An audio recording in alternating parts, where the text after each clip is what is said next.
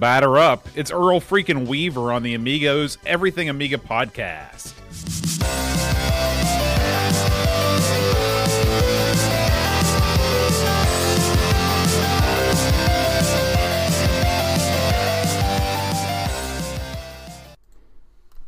Hi, everybody. Welcome to the Amigos. I'm John. And I'm Aaron. And today, Aaron, we're talking about Earl Weaver baseball. The world-famous Earl Weaver, bud. Now, is a podcast with a large European listening contingent. I know that our audience is at the edge of their seats waiting to hear about Earl Weaver and his baseball simulator. It's like Graham Gooch, bud. It's sort of the same thing. That's true. But before we get into it, we got to talk about Boat Fest, Aaron. Boat Fest happened last week. In fact, this time last week, we were in the hallowed halls of the Copper Room on downtown Main Street, Hurricane, West Virginia. Aaron, what did you think about Boat Fest this year? Gosh, you're right. It didn't even occur to me that it had been a week. It seems like we just walked out that Evil Knievel ramp. Listen, I thought it was great, Boat. I had a lot of fun this year. I got to do more stuff than I did last year, but I stayed busy, that's for sure. I think I was in the building pretty much almost the entirety of when it was open. And I really had a good time, a good turnout, so many cool things. In fact, there was stuff I didn't get to play with that I really wanted to, and so many great people. What makes or breaks a little meeting, a little gathering like this is like the people's attitudes, people's moods, and everyone was in a super groovy mood. They were all chill. They were having a good time. They were excited and friendly. I really loved it, Boat. Yeah, I mean, after last year, I wasn't sure if we were going to be able to top, sort of not necessarily top the excitement, but top attendance, but just top the same kind of feeling that we got last year. And, somehow we managed to pull it off again. Everybody seemed to really enjoy themselves. I loved just walking around and talking to people. I was much less nervous this year because we had air conditioning at the beginning of the event. Last year, not having that AC for the first day was very harrowing. But I think we can all agree that you were the star of the show because of your roving interview segment. You went through, you talked to every single person that came from a great distance, and even some people that came from not a great distance. And for a lot of people that were watching at home, that was what saved the show as far as the internet stream went. Well, I mean, I didn't get to talk to everybody. There were a few people I didn't get to talk to. You gave me the cold shoulder. Well, but I did actually. I talked to you briefly, and I was like, "This guy's dead air." But I talked to as many people as I could. And it was great. I enjoy it. I'll let you know me, Boat. I will talk perpetually. So and a lot of the guys there were real friendly and fun to talk to. And I learned a lot. Hey, we had guys there from closer than I would have thought, like Frankfort, Kentucky, which is where I get to when I work, and a fellow right across the board, a couple guys in Tennessee. So people that are somewhere in the ballpark. We had a new guy that came down that was just a few counties up. I don't know how he found us.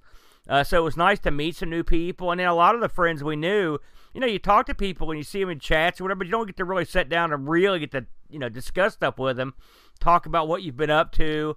I liked going around and looking at everybody's displays, because there were so many interesting computers and projects there. That it was a lot of fun. Everything from Taste of the Crypt's Nuon to Mobius's like really sleek black like A500 project. There was the Naboo. There was the BBC Master was there, which was nice. It's just a lot of great stuff, Boat. And how many of those we had? 4 of those portable C64s there. Mm-hmm. So it was great. I really enjoyed talking to everybody. Next year, I'm going to find somewhere to settle my interview segment down and just bring them in. That way I don't have to keep walking around. But yeah, I had a good time doing it. What was the highlight of the show for you? Oh, boy. As stupid as it sounds, I've been really wanting to play with the Nuon for a long time. And much like with last year with the 4-player Jag, which you did that again this year, but any of these exotic machines, they have to be ornery and they have to be difficult to play, and the games are not that good. But it was such a bizarre thing to see in person, something I've never seen before since we covered on ARG. that I really enjoyed that. I'd say that was one of the highlights, was just getting to play the new one just a little while, just because it came out of my nightmares, basically. So I enjoyed it. What about you? I loved the auction. Yeah. Oh, Not boy. only because I made some money, but also because your brother, the Brent, was an excellent auctioneer. He really did a great job moving the items, keeping the flow going. Of course, big shout out to 48K Ram for helping bring the items up and to show stuff off on camera. And he also knew everything. That helped a lot. We had some really high dollar items go. We had a CD32 complete IBM XT setup. Lots of really great stuff. People didn't just bring their junk; they brought the gems of their collection to auction off. People got good deals. People felt happy with the prices that they got. Everybody left with a little bit more money in their pocket if you were an auctioneer. Yeah, it was a great time. The auction, I'm not gonna lie, I was a little worried about how that would go down, because you don't want people to think they're getting screwed. You know what I mean? Or they're not getting the money. But I mean, right. That went so much better than I would have anticipated. I mean, I can't tell you how happy I was about that. Plus, I've got an Atari ST sitting in my trunk right now, so it went pretty we had Todd Gill, who was only able to come for the first day of the event. He showed up with a stack of Amiga 2000s and just plopped them down on the table. They said, "Hey, it's for charity," and then he just walked out the door. We never saw him again. I didn't get to talk to him either. He's another one I get to speak with. So yeah, that was awesome. We had some great donated stuff where the money went to charity, which we appreciate. We had an Amiga, and we had a bunch of stuff from our good buddy Scoob. So thanks, guys. So we actually raised a bunch more money for the Children's Miracle Network. Hey, if you can raise a little charity on the side, not too bad, Boat. Yeah. So yeah, overall though, I had a great time. The meals were all great. I felt like much like last year, I felt like we got away with some stuff that maybe wouldn't have went our way on some days, but we got real lucky for the most part. And I want to thank. So, Aaron, now, as far as you're concerned, will there be a Boat Fest 2024? That was the last one, Boat. That will be our swan song. I mean, go out on a high note. And listen, it's up. Is it called Aaron Fest? It's not. It's called Boat. So really, only you can make that determination, Boat. Well, I don't want to make any early calls, but I'll say there's a chance that there will be a Boat Fest 2024, and we would love to have you come. If you're listening right now, as soon as we make an announcement, we had guys come in. Big thanks to everybody that came in from wherever you came from, because everybody gave up a weekend, including the mayor, Bo. Don't forget to give that guy some love. Including the mayor, Scott Edwards was here. He was hobnobbing, meeting and greeting. But a special shout out to everybody that came from out of country. You want to talk about a special effort, all the Canadian crew, Pajako and Mitz coming from the UK, and of course the living legend Graham W. Vebke flying all the way here from sunny Australia. Yeah, and a couple of extra shout outs. I want to talk to Level Lord and his family, who had us over on Monday for at his B&B or whatever for a delicious dinner. Turns Killer out his barbecue. His wife's like a pro cook, and no kidding. After I ate that bread they made, and his family was great. My son had a great time over there, so that was just super nice of him as well. So, like you said, it was a great bunch, and if we do it again next year. Now that we got the mayor on our side, you never know what we're going to get into, Bo. That should be a lot of fun if it happens. That's right.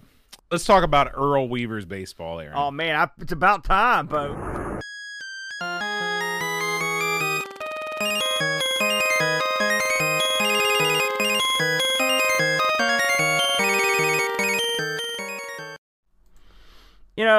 This is, as I mentioned earlier, Bo, we talked about Graham Gooch. I believe that was that Crooked. He was that was Crooked. Yeah. Yeah. Now, dude, me and you never heard of him, and I don't know how with that name. And I will admit, Earl Weaver, it does sound kind of lame next to Graham Gooch, but this is that kind of game where you find a guy, and even amongst Americans now, if you ask your average baseball fan who Earl Weaver was, they may or may not know. They have to be of a certain age, for sure. It's not like this guy's like Pete Rose or or like Ty Cobb. But what he was, the Georgia Peach. He was a professional baseball manager.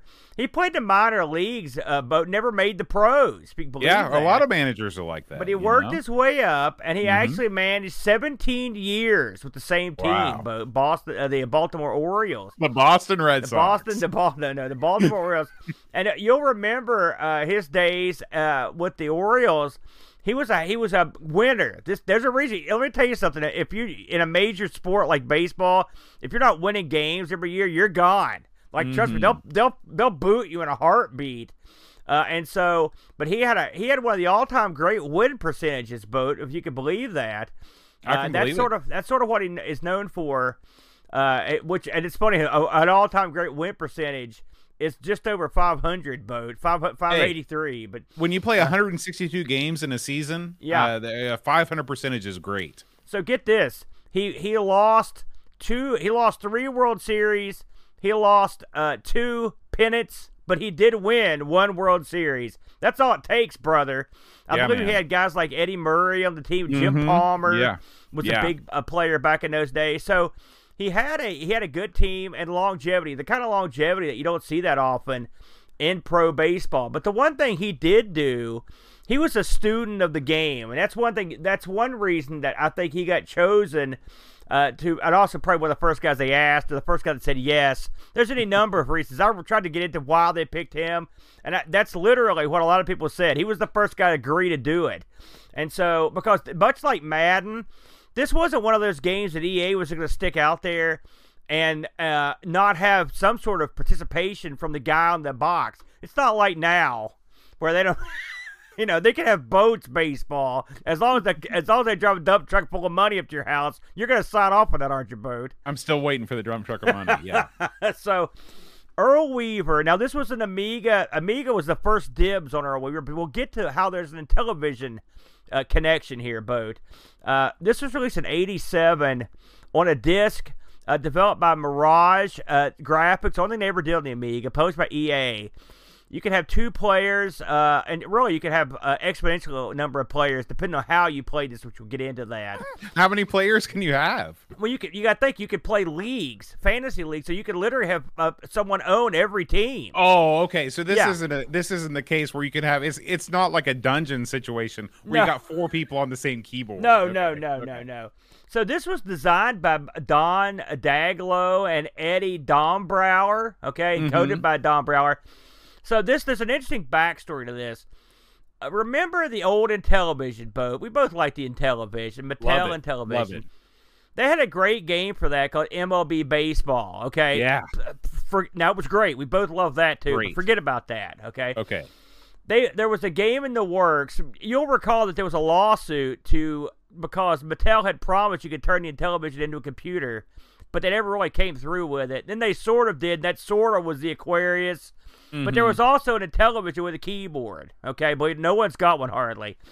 So Eddie Dombauer and Don Daglow were working on a game for that, and it was ultimately released. It was called Intellivision World Series Baseball. And I'd seen footage for this, but I didn't know what it was. So I looked into it.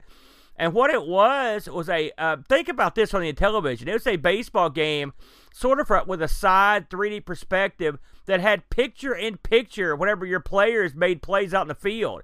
It looks way better than this, okay? I'm not lying. Like, if you looked at this and looked at the Intellivision version, you'd be like, man, the Intellivision version looks great. And it was also stat-based, okay? So they got this thing up and running, and Mattel kept phasing crap out. And they're like, oh, man, it supports the keyboard. We don't really want that. So I don't know how many of these things were even sold or whatever. But Don and Eddie were like, this sucks. And so EA was like, hey, wait a minute. We can use that. How about over here? And so this is not a sequel. This is not the same code. But it's somewhat the same idea that was behind the Intellivision version of World Series Baseball. Just to round out the cast, the graphics and the coding were done by Eddie Dombrower. The music by Peter Sprague. I think he did the sound effects. And the actual music by Terry Mason. And Terry Mason also did Swords of Twilight. And you also, in the credits, you've got to credit Earl Weaver, believe it or not. So when they were designing this thing, they wanted to get Earl Weaver in there, okay? And so they kept interviewing Weaver in his hotel room when the team was on the road, because he was managing at the time, right? This is 1985. Really? I thought he'd already retired by then. No. And so Don Brower, I've read this before, but he apologized to Weaver one time. He's like, listen, because we're so sorry we keep following you around. These hotel rooms are taking up all your time. But Weaver told them he was happy they were doing it. He said he never had anything to do on the road, and he got bored in the hotel room, and he also just liked talking about baseball and stats. So That's fantastic. Can you imagine? Yeah, you can imagine this old, gray, silver-haired guy just in there talking about how this game was going to work statistically. So, as I mentioned, much like with Madden, they didn't just put his name on there. I mean, I'm not sure how integral he was to the entirety of the program, but I mean, he did have input, a lot of it, because they went after him on the road. So, let's get into what this game is. If you just look at this game on the outside, it looks like a kind of a real weak graphical baseball game. It's not impressive looking. Really? You would call it weak in the graphics department? I don't think it's impressive at all. I mean, it's like maybe 2 steps up from Coco baseball. I mean, it's passable. You can tell what's happening, but the graphics sort of hide what is in effect an incredible juggernaut of statistical and optional type gameplay. This game reminds me a lot, Bo. Do you remember when we covered Tom Landry's football way back? Mm-hmm. This game is very similar to that. In that, I mean, what you've got here is an unbelievable amount of options that this thing comes with. This game applied point systems to every player. Okay, now when you bought the original game, what you got was several all-star teams that bridged all eras. From the 1900s, early 1900s up to like modern. But it wasn't like you'll have like Ty Cobb, and then up next you'll have Cy Young. You'll have like decades and decades apart. And then which is fine, and so based on that, when you play the game, you're picking up from these guys. Now you can shuffle those players, you can make new teams with the players, or do whatever you want. But what they did was, this is very clever, is they released team discs, and they released one every year till 1991. Okay, so they released many of these discs. So it would have a season disc with every team and all their current actual Major League players and all their stats as they were disseminated down by the people that made the game. And then when you got these discs, you could replay seasons. You could literally put all those guys into a huge draft. You could have a complete league-wide draft and then have complete teams for everyone and play a full season of games. It didn't support the playoffs for some reason, but you could play a full season of games with this. So from a statistical standpoint, and not to mention you could put in your own stuff. I should mention that. Now, they released a bunch of team discs, but even with the team discs, there were certain things you couldn't do. So they released what's called a commissioner's disc that gave you a lot more options for scheduling. You could change, like, another thing they said was like, if you wanted like black players on your team, you had to copy and paste for another black player until you got the commissioners, and then you could change the skin tones. Stuff like that. There was ways to design stadiums, stuff like that. When I talked to Boat before the show, we could get into the incredible detailed stats but I mean, it's so deep that it would just get ridiculous. But I mean, you control every aspect of the game. Now, let's say me and Boat were going to play a game of this. We could play this in multiple ways. For example, I could play a game against Boat where I picked a lower skill level team, and also I picked it so I didn't actually do any of the playing. I would just manage the team, which that's usually what I ended up doing. You can play the game and manage the team, or you can just manage the team and let the computer play them, or you can just play or let Earl Weaver control the team. So you could actually pit 2 computer teams against each other if you just want to watch the game. If you're watching a game from the managerial perspective, you can even make it so you don't have to watch every pitch. It'll just go through quicker with like one pitch at bats. Did you ever try that?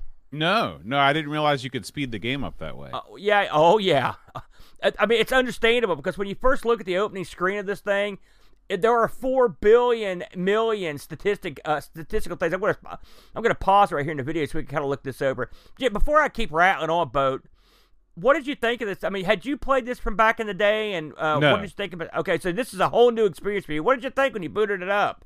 So I come to this from a console perspective. Right. You know, I grew up playing RBI baseball, bases loaded, stuff like that. I think you're insane. Because I think for 1987, I think this is a darn fine looking graphically baseball game. I challenge you to find any baseball game on any home system that comes close to this kind of fidelity. Yeah, maybe it's a little future bias there. I'll admit that.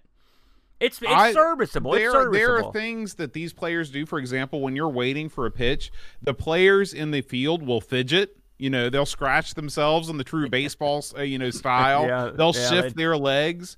It's great. The players, there's multiple colored sprites. The team colors are all correct. One thing you didn't mention was that this game supports full audio. So as each batter comes up to bat, you'll hear Hershiser up at the mound, or whatever. I love that. I think that's great. I'm glad you mentioned that, Bo, because they use the Amiga's built-in sound stuff.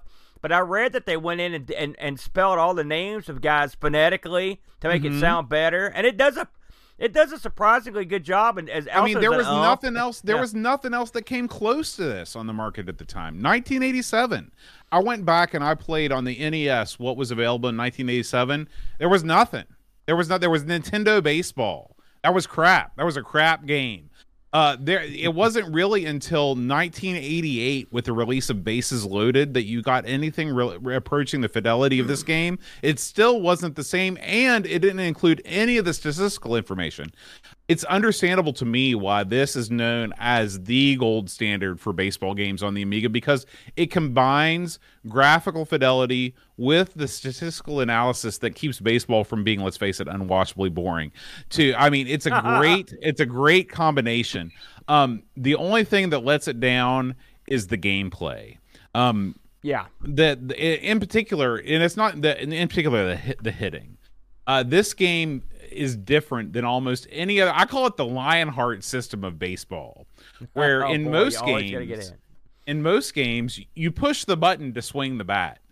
In this game, you hold the button down and release when you want to swing. That's what we call dumb. There's no reason. It's interesting. It's different. I mean, you got to think they didn't have anything to go on. Exactly. I'm sure that they didn't. And it is sort of pinball-esque. You're sort of pulling the plunger back to release. So I can understand it. But as somebody that's played a billion baseball games, it is very, very counterintuitive. And even when you know that's what you're supposed to do, hitting is still incredibly difficult. The same thing with pitching. Pitching in this game is incredibly difficult too, because you're never sure, is my pitcher getting tired and that's why he's throwing wild, or am I doing something weird to make him throw wild? The pitching and the hitting controls in this game, subpar. It's unfortunate, but I'll say this. I truly believe that the vast majority of people that really got deep in this game did not play this game. I think they used it as a baseball simulator where they managed the teams, because you can get real deep in this game as far as, shifting personnel around, making substitutions, moving through the season, and you can really have a blast, especially like you said, so you can speed things up so you're not watching every single pitch. Being able to have the capacity to move through a whole season as a baseball manager, especially if you've got multiple friends that are in on the game, that's real fun. These types of games are real popular in England. You have the whole Football Manager series, several of those, Rugby Manager, whatever. In America, that wasn't as big of a thing. Most people like to play the games, but it shows you that at the time, the home computer user in 1987 in America was older. You look at this when you look at the user groups like the Cocoa Crowd. I mean, they're 1 foot in the grave, man. They're almost dead. So these guys were in their 30s and 40s in the 80s, and they didn't want something that required a lot of reflexive action. They wanted something where they could sit back, really use statistical analysis, be able to manage the team, be able to manage through a season, and have a good time. I'm going to agree with a lot of what you said there in terms of I didn't like playing this game. Like, for example, I would put color baseball ahead of this. There's a gameplay, and because the fluidity and stuff. But one thing that people have to consider as well. Again, this is a statistically based baseball game with an arcade element that keeps the statistics at the forefront. So, like, I was reading that if you go in there and set certain statistics. Where, like, for example, there are certain guys you can give them a 10 on, like, base running where they can't ever be thrown out. Like, they can butt a home run. So you can statistically go bananas if you wanted to. But I did like the managing. And the managing, you got to do some crazy stuff you wouldn't even consider. One of the things when I think of Earl Weaver, I think of him running to the mound or running to the first base and screaming at the ump. That's what he was famous for, yeah.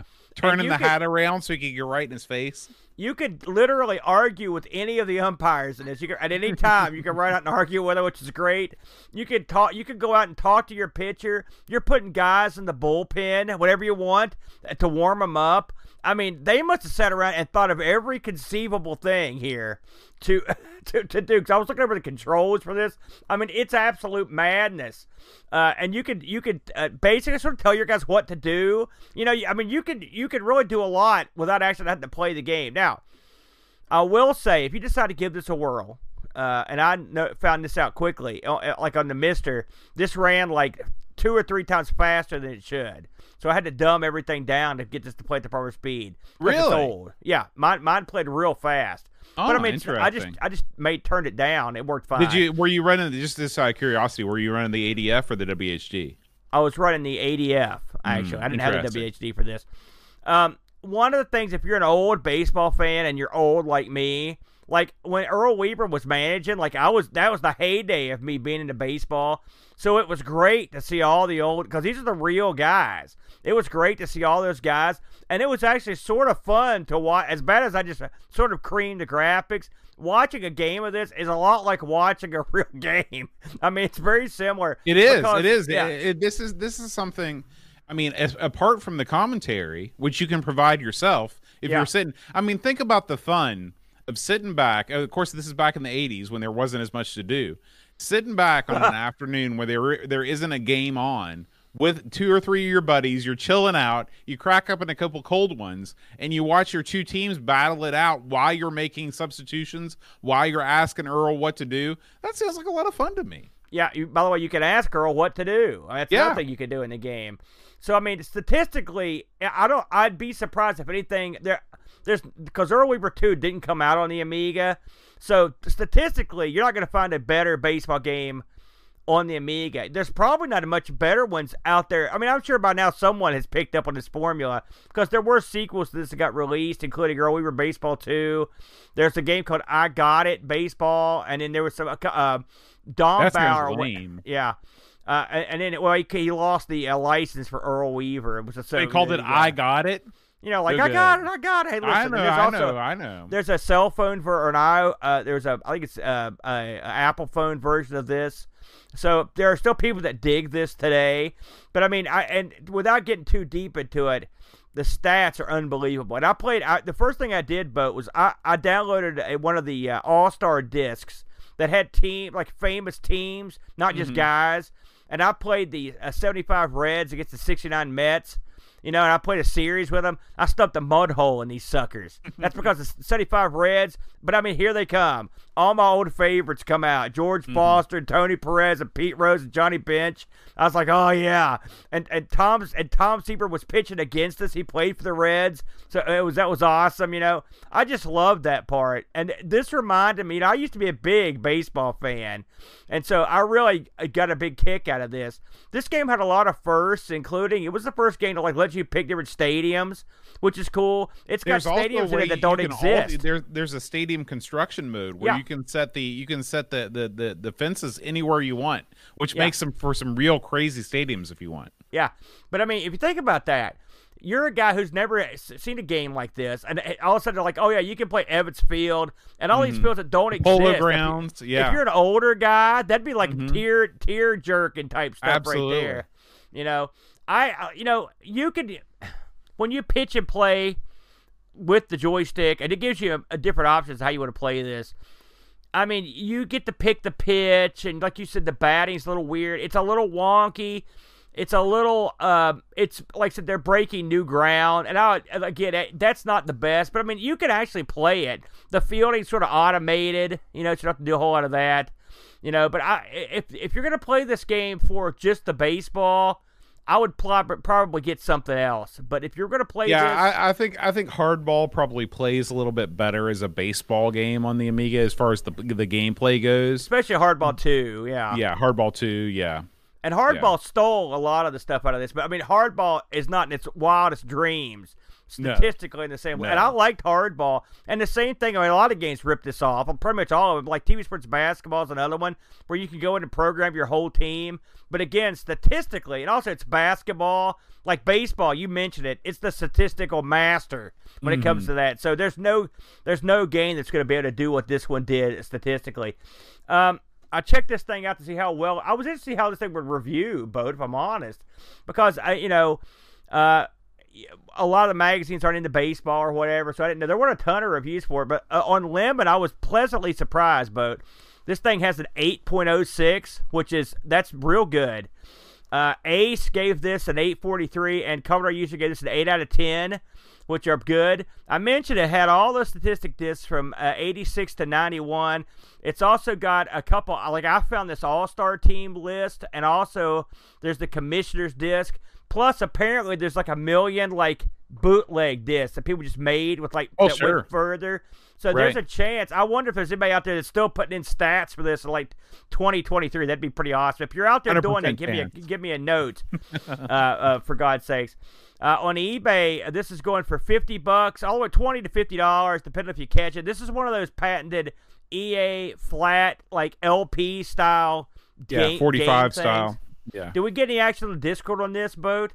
Oh man, we did. We got tons of I'm just kidding. Really? We got no reviews on it. I was really hoping somebody would give this a whirl. This is a game, Aaron, that you've got to be sort of, I want to say, Americanly inclined to appreciate. Yeah, and I guess you have to really be in the stats. I mentioned that this came out on a couple other machines. One of the ones that came out on was DOS, and the DOS version has been widely regarded as not as good as the Amiga version. I know it's stunning news, but the Amiga, but I mean, I heard that the DOS version was pretty darn good, all things considered. Just it wasn't as good. I mean, there are certain things that it does better. For example, the position of the player and the batter on the right side of the screen is better. Yeah. You can see the pitch. You can see the pitch as it's delivered. You have more time to react. You also see, for what it's worth, you see the grandstand behind the pitcher. So it looks like they didn't draw too well at our game, Boat. Yeah. It's like if me and you went out to the field and played against each other. It's like going to like one of the local teams to see what they've got on. Believe it or not, Boat, there's an Apple II GS version of this as well, which I didn't look at. But maybe we'll have to fire that up on a later Taze Valley Classic Computer Club night. That's what the people are rambling for, to see some hot Earl Weaver action. Every part of that sounds wrong. On the Apple II GS. So, where would you put this? I mean, you just did a video. You should plug this on all the baseball games on the Amiga. I mean, now that you've sat down, I'm studying to replay this before, but I'm happy that you're so enthusiastic about it. Like, where do you put this in terms of fun, the fun value of this? Well, it depends on how you define fun. It's if you define fun by being a baseball manager, this game is at the top of the charts. If you define fun as playing baseball, this is one of the weaker efforts on the Amiga. I mean, you really have to go to something like TV Sports Baseball to get a worse experience. Of course, the championship baseball on the Amiga is the absolute worst. It is a barely reskinned version of a Star League Baseball for the Atari 800. But this game is fine. But I'd fire up Hardball 2. And I'd play that overall, that or RBI Baseball 2 on the Amiga, which I don't believe they got RBI Baseball 1. I think it was just RBI Baseball 2. I'd play either one of those over this one if you're looking for a game to play. But as far as management goes, stick with Earl. If you like Tom Landry, on the Amiga and you like that sort of gameplay, this is your boy. And one thing, and I'll close it here. If I was going to watch a full game of it played by itself without my involvement on any of these games, it'd be this one. This one has the real players, and they actually pitch and do the stuff that they did in real life. If you want realism, brother, you go call Earl Weaver. If you ask any Amiga repair technician what the most problematic component of a motherboard is, they'll undoubtedly mention capacitors. The electrolytic capacitors that shipped with the Amiga are 30 years old or older at this point, and each one is a ticking time bomb waiting to explode battery acid all over your motherboard, sometimes damaging it irrevocably. Don't wait. Replace your capacitors now. Full capacitor kits for every Amiga model are available now at retrorewind.ca. Don't want to attempt the repair yourself? Use their white glove recap service and leave the intricate removal and soldering process to the professionals using industry standard equipment. Use the promo code Amigos10 at checkout and save 10% off your cap kit or service. Remember, make retrorewind.ca your first stop for all your Commodore computer needs. Amiga News. Campbell Train. Oh, yeah. Hit it, bud. All right, man. It is time. There's a lot to get through. We had an abbreviated Amiga News segment last week during Boat Fest. We got a lot of things to catch up on, and the first story this week, Aaron, is Doug 10-minute Amiga Retrocast from Dynamic Computing has started his annual tradition of the Amiga Art Contest 2023. This thing runs for 6 months, so you got plenty of time. I believe that almost anything goes as long as you've created it on an Amiga. Yeah. They've got categories for ray tracing. They've got categories for art. They've got categories for music. Once again, Barkbit left alone on the dance floor, not asked to judge, even though he is probably the most accomplished Amiga artist the world has ever known. Unfortunately, they've got that Kevin Saunders. Do you even know what Kevin Saunders has done? Is he one of French and Saunders? I think he's one of Doug's friends. I don't know. Back when Doug says that everybody was talking about the Amiga and it was a big... I think it was just Doug and his buddy. That was Have you considered something? Barkbit may be previously gauged. This guy's a musical genius. He's not just hanging out at the pad waiting for the phone to ring. He's doing gigs, brother. He probably turned Doug down. That's true. Well, anyway, Hoffman, all those guys, they got stuff going on. Listen, there were big money and big prizes that were handed out last year in the Amiga Art Competition. I'm sure they haven't announced either of those yet, but I'm sure that coming up soon they're going to announce what you can win as being one of the mighty winners of this thing. This is always a good time. Doug always runs an 11 to 12 hour stream where he talks about each one of the entrants. Sometimes he's joined by a special guest. I believe Pixel Vixen has joined him in the past. So make sure you check this out. Make sure you enter if you are artistically inclined. This is the Amiga Art Contest 2023, and you can check it out on YouTube. Just search for 10 Mark. It's his latest video, and you can also go directly to the website AmigaArtwork.com. AmigaArtwork.com will take you there. You going to enter something this year, Boat? Well, I entered Lane Melangelo last year. Somehow I didn't make it to the stream. I don't know what happened. I think there was something happened in transmission. We should do some modern art piece. You know what I mean? Like we should build something out in the field and set it on fire. And then ray trace it. That's right. That's it, buddy. Now you're becoming an Amigan, my friend. Well done. Speaking of becoming an Amigan, we're going to have many more Amigans join us because the Amiga Maxi, Aaron, has been confirmed. Of course, a couple of years ago, we had the Amiga Mini, the A500 Mini. This is your personal favorite device with you and Amy Jimmy Love Fest. Yeah. Now, hey, I love that guy. The big dog has come, the A500 Maxi. Now, of course, the big question is, what shape is this thing going to take? Is it going to be in the shape of an Amiga 1200, the 600, the 500? They've it would be great. Is if they made it look like the 2000, it's just big, huge, just a pizza box, thing. And inside of it, there's a board the size of a walnut to control the whole thing. That'd be great. Now, we've had a spirited discussion over on Discord, Aaron, about what if they were going to emulate a classic Amiga system, what it should be.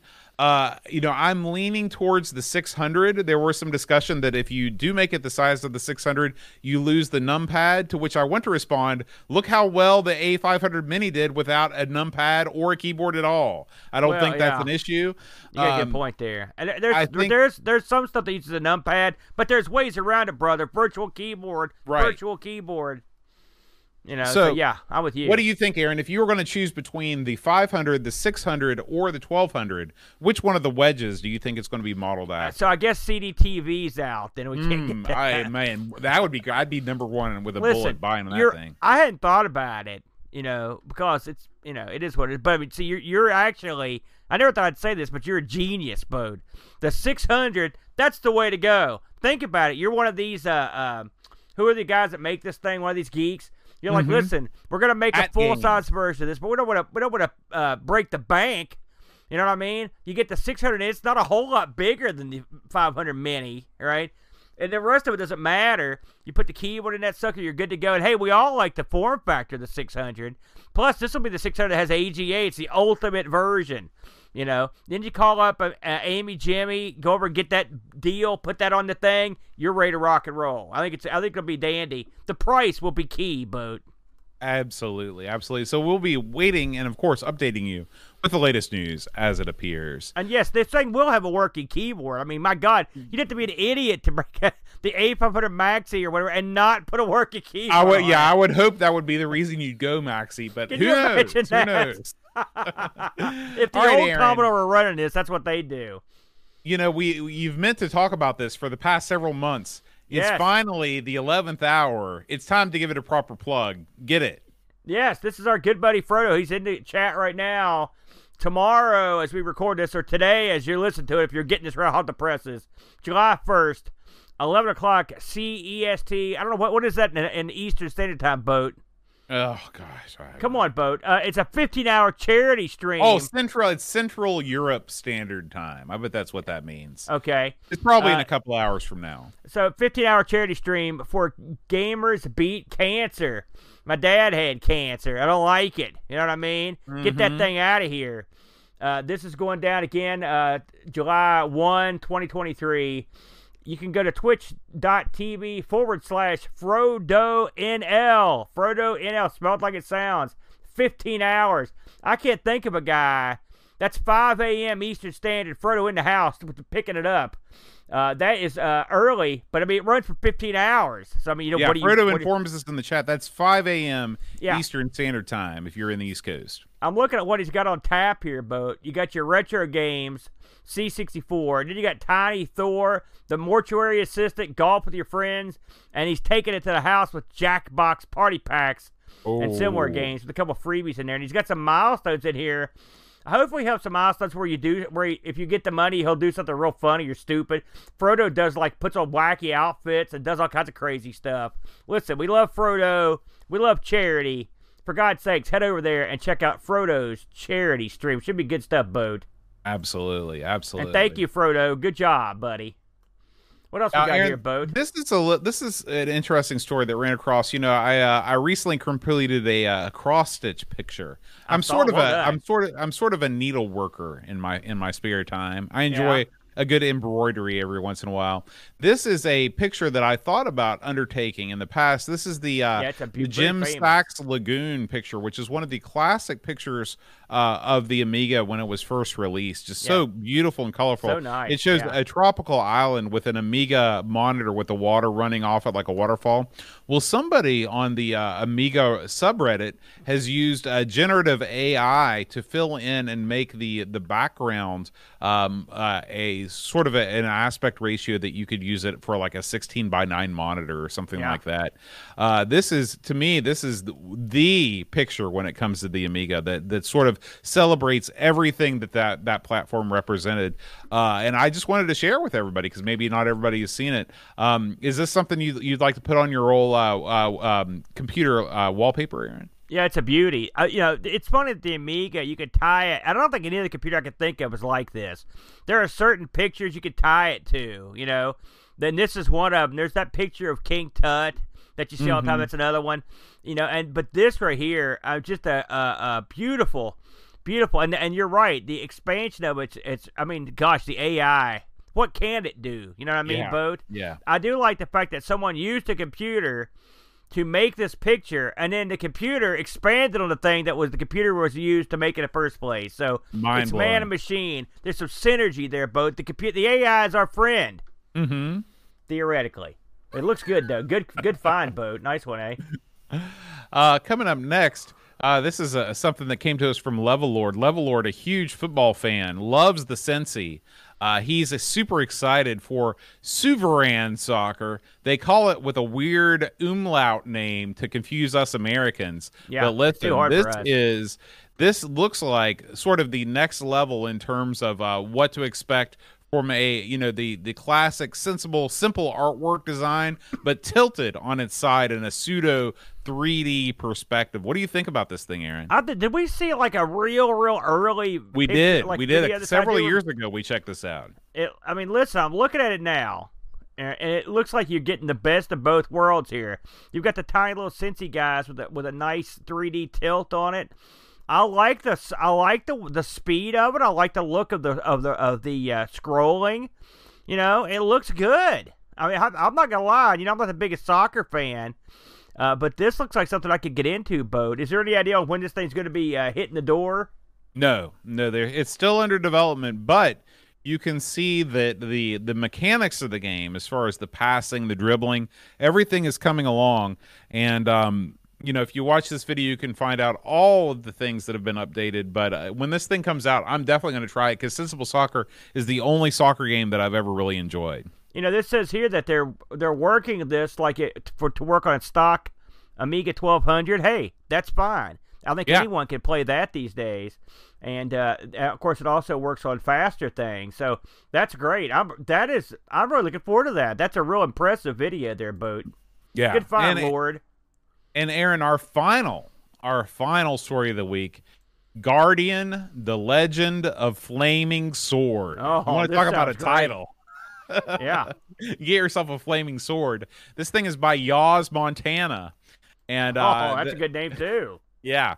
And it's very, very early days, but it's very colorful. It kind of reminds me of the old Adventure Island or Wonder Boy, the first Wonder Boy game. Very colorful enemies. You're collecting fruit. You're bouncing along a platforming world. I am a sucker for this kind of game. And, this is, like I said, this is the first demo that we've seen of it. But I'm definitely going to be watching along to keep track with the development of this game. You got a little canine pal, too, which looks to be cool. So props to Saberman, of course, for recording all this footage. I don't know what kind of inside line Saberman has, but he always seems to get the scoop. Yeah, well, I mean, he gets it done. So big thumbs up to him and Indie Retro News. You're right. I think you nailed this. This definitely has that Adventure Island feel to it. It's early days, you can tell that, but I think if he puts a lot of speed into this, I think it might be funny. It's definitely colorful and interesting looking, but for sure. Aaron, what's been going on the old YouTube channels these days? Well, we haven't. Of course, we just got back from Boat Fest, so we only released a couple videos this week, but they were from Boat Fest. What are the odds, right, Boat? The first one we did at Boat Fest Live was Wings. You want to talk about Wings real briefly? Wings, what can you say? It's CinemaWare's masterpiece. It's probably the only great game they ever released. No, because there's TV Sports Basketball in there amongst others. But yeah, we had a lot of fun with Wings. Hey, I'll do Wings live anywhere. Good to go. And then myself and the Brent took center stage here, Boat. Again, he was the auctioneer. Now he's the King Dong of ARG because it was the ARG Wheel of Fun live from Boat Fest where Brent had this cockamamie scheme, and I was drug along like a helpless prisoner as he went through it. But we did the best we could there, Boat. So if you want to see a couple of shows from Boat Fest, there you go. Now, we would be remiss, Boat, if we didn't discuss it. If you're watching this live or if you picked this up the day after we film it, then you are just in time to join us Saturday night July 1, Boat. It's all going down at the BGW Arena. Battleground Wrestling. Back in action. 7 p.m. Eastern Standard Time as the crow flies. Right after Frodo's stream. You're like, what do I do now? Bam. You join us on our Twitch channel to watch Battle of the Dunes, headlined by Fuego del Sol. It'll be me, the Southern Dandy, a.k.a. Boat, and Professor Wrestling, the hoser Tim Legg. Are you looking forward to this one? I cannot wait. This is going to be our first ever multicam shoot. We're going to have it. We're in a slightly different location. We're going to have camera angles that will blow your mind. Well, the funny thing is we've tried to have a multicam shoot. It's never worked once. So this time, for real this time, Boat, I'm sure it'll work great this One time we man. tried, we forgot the cable. And also, hopefully, we won't be at the 11th hour trying to figure Right. out the Wi-Fi password or whatever like last time. It should be a lot of fun. By the way, Super Oprah will be on the show. My personal favorite. I think she's the opening match, too. So Listen, Super Oprah has never had a bad match as far as I'm concerned, Boat. That's all we got, Boat. All right. Well, coming up next week, Aaron, we are going to be playing a little game I like to call Double Dragon. Double Dragon. Now, you want to explain the summer of arcade to the people? Boat? Yeah, so we are starting into July, the month of July, in the next few weeks. And all throughout the month of July, we've actually pre-taped Amigos. It seems like several months ago at this point we started doing this. So you can enjoy some arcade delights, or in the case of Double Dragon, whatever the opposite of that is, and enjoy our witty banter. We have several shows that have been pre-recorded because during the month of July, Aaron and I are going to be taking a well-deserved break, and we will be chilling, hanging and banging, and not doing the podcast, but we have plenty of episodes lined up for you, and we will be back with a fury that can only be observed in August. And also, I will say, ARG will be, Brent is a slave driver, so it will be taped as usual. So it will be, I don't get a complete break. But yeah, hey, listen, I know what people are listening like, oh man, pre-tape. These are solid gold. I'm telling you. Don't think to yourself, oh, they phoned it in. Oh no. It was We full on, recorded full live. bore. That's right. We had a good time on all these. So Yeah. should be a lot of fun, Bode. All right. Well, guys, thank you as always for watching. We will see you next time. And until then, adios. Adios. Amigos is made possible by contributions from listeners like you. Patreon supporters help choose the games we play, receive exclusive magnets, and get access to the Amigos Retro Gaming Discord server. Visit patreon.com/Amigos Podcast if you'd like to support the show and join our community.